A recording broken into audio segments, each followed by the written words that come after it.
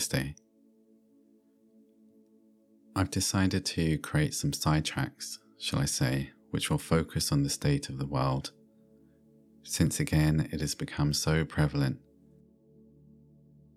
Everything I share is really about sharing some uncomfortable truths, which liberate the spirit. They may feel uncomfortable at times, yet this is a wonderful sign, one that older beliefs are being highlighted, ones that do not wish to be seen. We are living through times again where collective fear and division is becoming the dominant force, and so all are affected. I share these sessions to help alleviate and counter this frequency, as that is a responsibility for any of us who are wishing to represent the peace consciousness that is birthing on the planet. And we can all take part in this birthing. It doesn't mean we have to protest, stand on street corners, or even record podcasts such as I am doing here. The most powerful way is when we decide what leaves our doorstep of consciousness, what we decide to radiate outward, what story we decide to end, what story we decide to fuel. A timeline of fear, separation, or a timeline of unification, integration, solution. We are all interconnected and feel what is happening on an unconscious level. I've spoken about in many of my courses, articles, sessions, the idea of peace consciousness, and its increasing importance as we venture deeper through the gates of unity consciousness. When I speak of the gates of unity consciousness, I am referring to a passage, one that is deeply transformative, yet one that you are being squeezed through, much like the eye of a needle.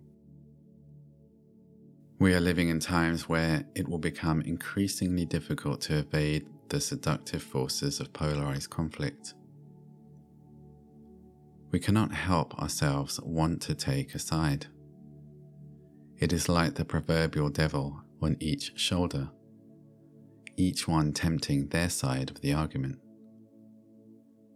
This will inevitably increase as we get deeper through the passage, closer to the eye of the needle. This is necessary for us to purge polarized consciousness, or should I say, evolve polarized consciousness. We cannot know peace unless we know war. This means the war within and also the war outside. It is crucial to share this point before I continue. We are all involved in this. This is me, you, everyone. So when I refer to any idea or concept, it is both within and external. This is collective responsibility. There has always been war, and unfortunately it happens daily in some parts of the world. Yet when it becomes conscious, the collective reacts, and this is happening because there is a consciousness shift, a space for healing. Yet can we truly have peace without truly understanding what it means not to have it? When we look at our own natures, for the most part, we rarely heal anything unless it becomes a real problem.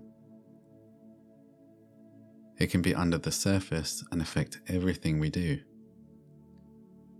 However, unless it actually creates a significant problem, most will not deal with what's under the surface. Conscious healing, of course, is another matter, which is looking at what is unconscious before it manifests, before it becomes the problem. Yet for most of humanity, what lies under the surface stays there.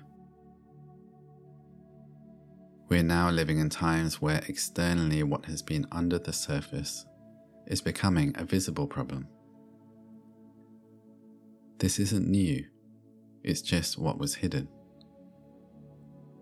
We can either see it as a world falling apart, or what needs to be healed is arising.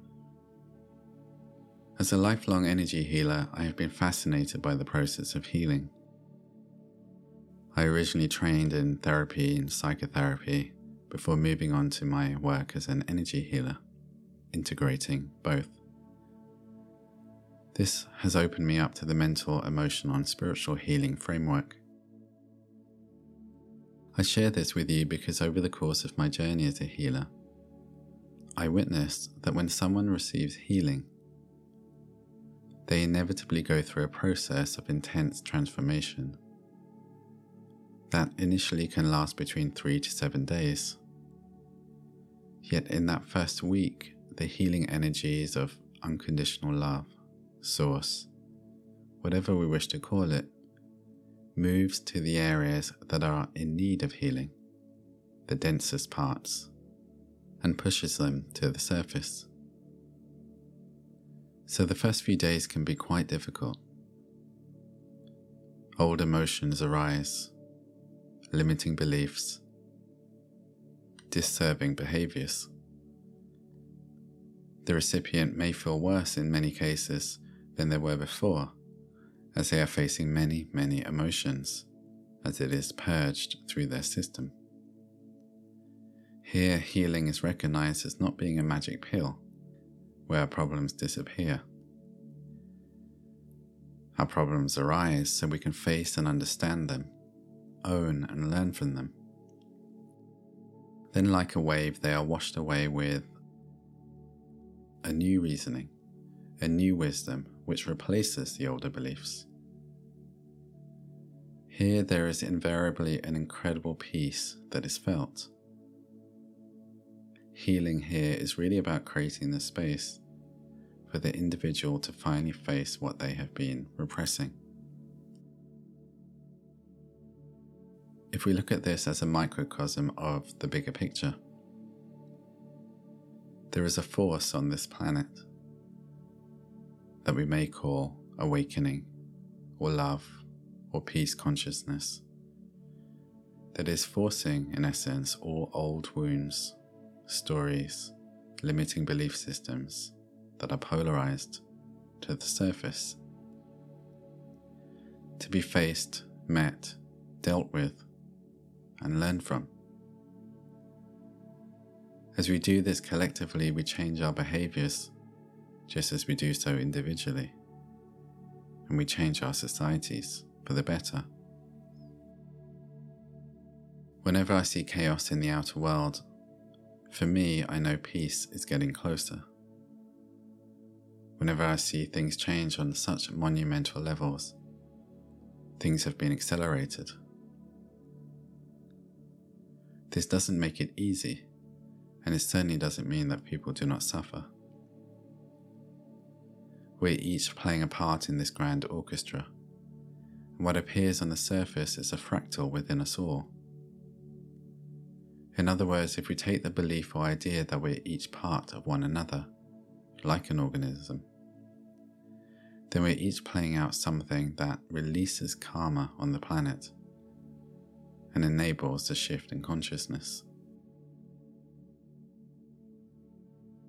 However, this also doesn't mean that we just ignore what is happening. And often when we use a mantra such as everyone should just love one another, this is an easy thing to say from afar. Think of it this way: you're having a tough day and your friend says, "Don't worry about it, just think happy thoughts." That's probably the last thought you're thinking about when you're told this. This is what we refer to as spiritual bypassing the very real human emotions that are being experienced. So it's important to honor what another is feeling. If we are not touched by war ourselves, we cannot begin to understand what those who are experiencing. It is deeply traumatic. They cannot help but side and polarize. They have a different journey. Yet for us as observers, what is our role? More aptly, what is our responsibility?